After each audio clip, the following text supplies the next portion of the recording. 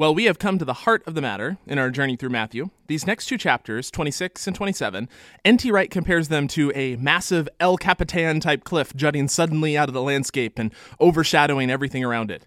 Actually, he compares it to some Swiss Alp that I've never heard of, but it sounds like El Capitan in his description of it, so, since I'm a Californian, I'm taking a little interpretive liberty. Point being, this is what this whole story has been building towards. All the foreshadowing and ominous warnings, all the times Jesus told the disciples what was to come and why and was ignored by them, which brings up one of those questions that I'm sure many of us have had who have read through the gospel stories a couple times. Why are the disciples so dense? It all seems pretty clear. Jesus says it over and over. I'm going to die. I'm going to be killed by the chief priests and the Romans, and then I'm going to rise again after 3 days. So why don't the disciples get it? And just as importantly for us, how can we not fall into that same trap?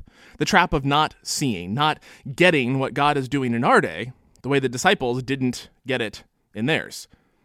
Of course, it's not all the disciples who are dense. In the beginning of chapter 26, right before Judas goes and betrays Jesus to the chief priests for 30 pieces of silver, and right after we hear that the chief priests have officially hatched plans to do away with Jesus, sandwiched right in the middle of that story of betrayal by those who should have gotten it, we have this story. Verse 6, Now while Jesus was at Bethany in the house of Simon the leper, a woman came to him with an alabaster jar of very costly ointment, and she poured it on his head as he sat at the table. But when the disciples saw it, they were angry and said, Why this waste? For this ointment could have been sold for a large sum and the money given to the poor. But Jesus, aware of this, said to them, Why do you trouble the woman? She has performed a good service for me, for you always have the poor with you, but you will not always have me. By pouring this ointment on my body, she has prepared me for burial. Truly I tell you, wherever this good news is proclaimed in the whole world, what she has done will be told in remembrance of her. In the Gospel of John, we get some more details about this story, some of which we'll come back to in a minute, but they include that it happened 6 days before the Passover, quite a bit earlier than where Matthew places it. But Matthew has it here, in the middle of the story of the chief priests and Judas, because he wants us to read these stories in light of each other. The men who don't get it, the woman who does.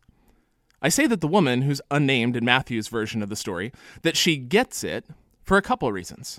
First, she sees that acts of great love for Jesus aren't always rational. By a pure, rational cost-benefit analysis, surely there was a better plan here. Sell the perfume, give, 95% of it to the poor, like Jesus' followers are supposed to do, right? And then with the 5% or whatever left over, you could still buy something that would adequately make the point of your devotion and love for Jesus. This is how you give gifts to someone you love, right? Go through a cost-benefit analysis of the minimum amount you need to spend in order to adequately convey your feelings? No? I'm pretty sure Meredith has spent a good deal of our relationship trying to get me to not think in that way. But extravagant, irrational acts of love for Jesus are exactly what are appropriate for the king. This woman understands it. The disciples don't. But then there's an even deeper thing going on here. The woman is anointing Jesus, and one might assume she's anointing him for his coronation as king. After all, as John tells us, this event happens right before Jesus' triumphal entry. The king has come. Anoint him. Except this isn't quite right. In both this story and in John, Jesus tells us that the woman's motivation is not to anoint Jesus for his triumphal coronation. It's to anoint him for burial. So I'm going to take Jesus at his word here as far as the woman's motivation. I'm using the radical interpretive strategy of taking what Jesus says seriously. Call me crazy. But what this means is that what this woman gets is really profound. She sees that, number one, Jesus is the king, and number two, he's about to be executed as a criminal. And so he deserves to be anointed, not as a king for his coronation, but as a king for his burial. And since his execution will be as a rebel against Rome, the anointing needs to happen before his death, because there's no guarantee that the anointing could happen afterwards. Who knows what the Romans will do with the body? There's a very real chance that she won't get to grieve properly after her king's death. And so she's going to take her chance now to show her love for him. Jesus is the king who will be killed. The Messiah who not only isn't about to kick out the Romans, he's about to be killed by them. So far as any of the Gospels tell us, the male disciples find it impossible to hold those two true thoughts in their heads together. What happens when the male disciples do finally get it into their heads that Jesus is about to die? They try to fight, and then when Jesus tells them to put away their swords, they flee for their lives. How can the king be killed? But the women are there as Jesus carries his cross to his death. They're there at the foot of the cross as he dies. They're there at the tomb while the men hide in a darkened room. What Matthew saw was a whole group of male disciples unable to even begin to understand what was going on, who Jesus was, how the kingdom was going to come, and then a woman who saw it all perfectly, and whose story, as Jesus says, will be remembered forever. John tells us that the woman who anoints Jesus in this way is Mary, the sister of Lazarus and Martha. And there are two main other stories about Mary in the Gospels, which shed interesting light, I think, on this one. First, you may remember that Lazarus is Jesus' friend, whose death Jesus weeps over, and who Jesus raises from death to life. The male disciples knew this too, of course. They had been there and seen it happen. But I wonder if part of why Mary gets it, to the degree that she does, is that she saw her brother dead and then alive again. And so when she hears Jesus saying that his death is coming, but that he will rise to life on the other side, she thinks, of course, death is no problem for Jesus. He's king not just over Israel or the Romans or the world. He's king over death as well. I've seen it. I know it. But there's one more story about Mary and Martha in the Gospels. It shows up in Luke chapter 10, and I think it's a fascinating comparison with this story, almost a mirror image of it in some ways. In this story from Matthew, Mary anoints Jesus, an extravagant, irrational, emotional act that the male disciples see as too much, too extravagant, too emotional, too irrational, just like a woman, they think. Undignified, too. In John's account, she lets down her hair to dry Jesus off, which culturally would have been seen about like if a woman today were to take off her shirt to do the same job. So not only like a woman, which was very much a pejorative in and of itself in those days, but a loose woman, a shameful one. But Jesus says, no, you should be more like this woman. She gets it in a way you don't. In the story in Luke, we have almost a mirror image of this. In Luke, Mary's sister Martha is scrambling around taking care of the house while her sister Mary sits at the feet of Jesus, learning from the Master. The point is often made that Mary is sitting where the male disciples would have been, at the feet of Jesus. And her sister complains to Jesus, again in a mirror image of the disciples complaining in Matthew. Jesus, I'm running around, doing what a good woman's supposed to do, and here's my sister acting like a man. Tell her to get it together and help me. Many of you have experienced yourself, or know of women who have experienced, the restrictions in certain parts of Christendom for how a woman might be a disciple, who they can or can't teach, when they can or can't use their gifts, how they should or should not look while they do it.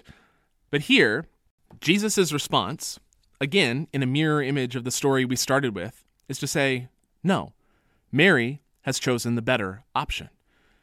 Mary, sitting in a culturally male space, is called out by her sister for not being what a woman is supposed to be. Mary, acting in a culturally female way, is called out by the male disciples for being too much, too female. Jesus, in both cases, holds Mary up as the ideal disciple. Mary's identity is in following Jesus, not being a good, respectable woman, which means she does what she ought as a disciple, whether or not it conforms to the gender norms of the day, to use a term that we use today, but they probably wouldn't. And what I want to ask us to consider today is whether all these pieces might be connected. Might it be that the very reason that Mary gets it is that she has put following Jesus over the other parts of her identity? The male disciples want to follow Jesus, sure, but to do so in a culturally acceptable male way. We'll be rational and dignified and unemotional. And Jesus says, okay, but you're missing out on the joy and life and truth that Mary can see by doing that. The male disciples know how the kingdom is going to come, despite Jesus' constant words to the contrary. They need to be brave and strong. They'll fight. And Jesus will aid them in their battle against Rome and against the corrupt leaders of the temple. The kingdom will come, in other words, in a very stereotypically male way. But then, when it doesn't, they abandon Jesus and flee for their lives because they can't conceive that life might actually be found in a different, not stereotypically male sort of way.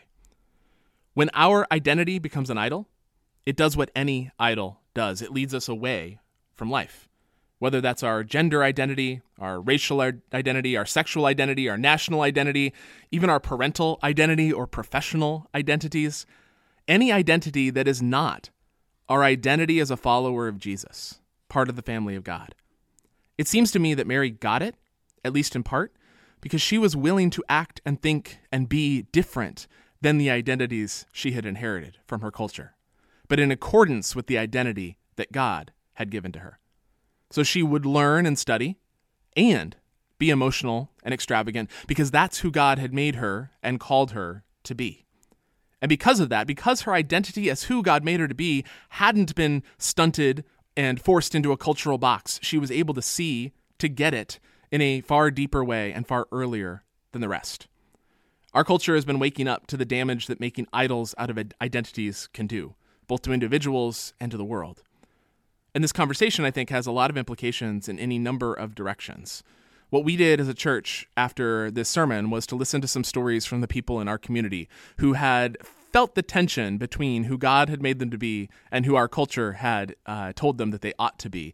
And that was a really enriching experience as we considered how that might play out in people's actual stories. So I'd invite you to reflect on that as well and how your own identity has been in tension with what culture invites you to be, and how maybe following Jesus might invite you to different spots.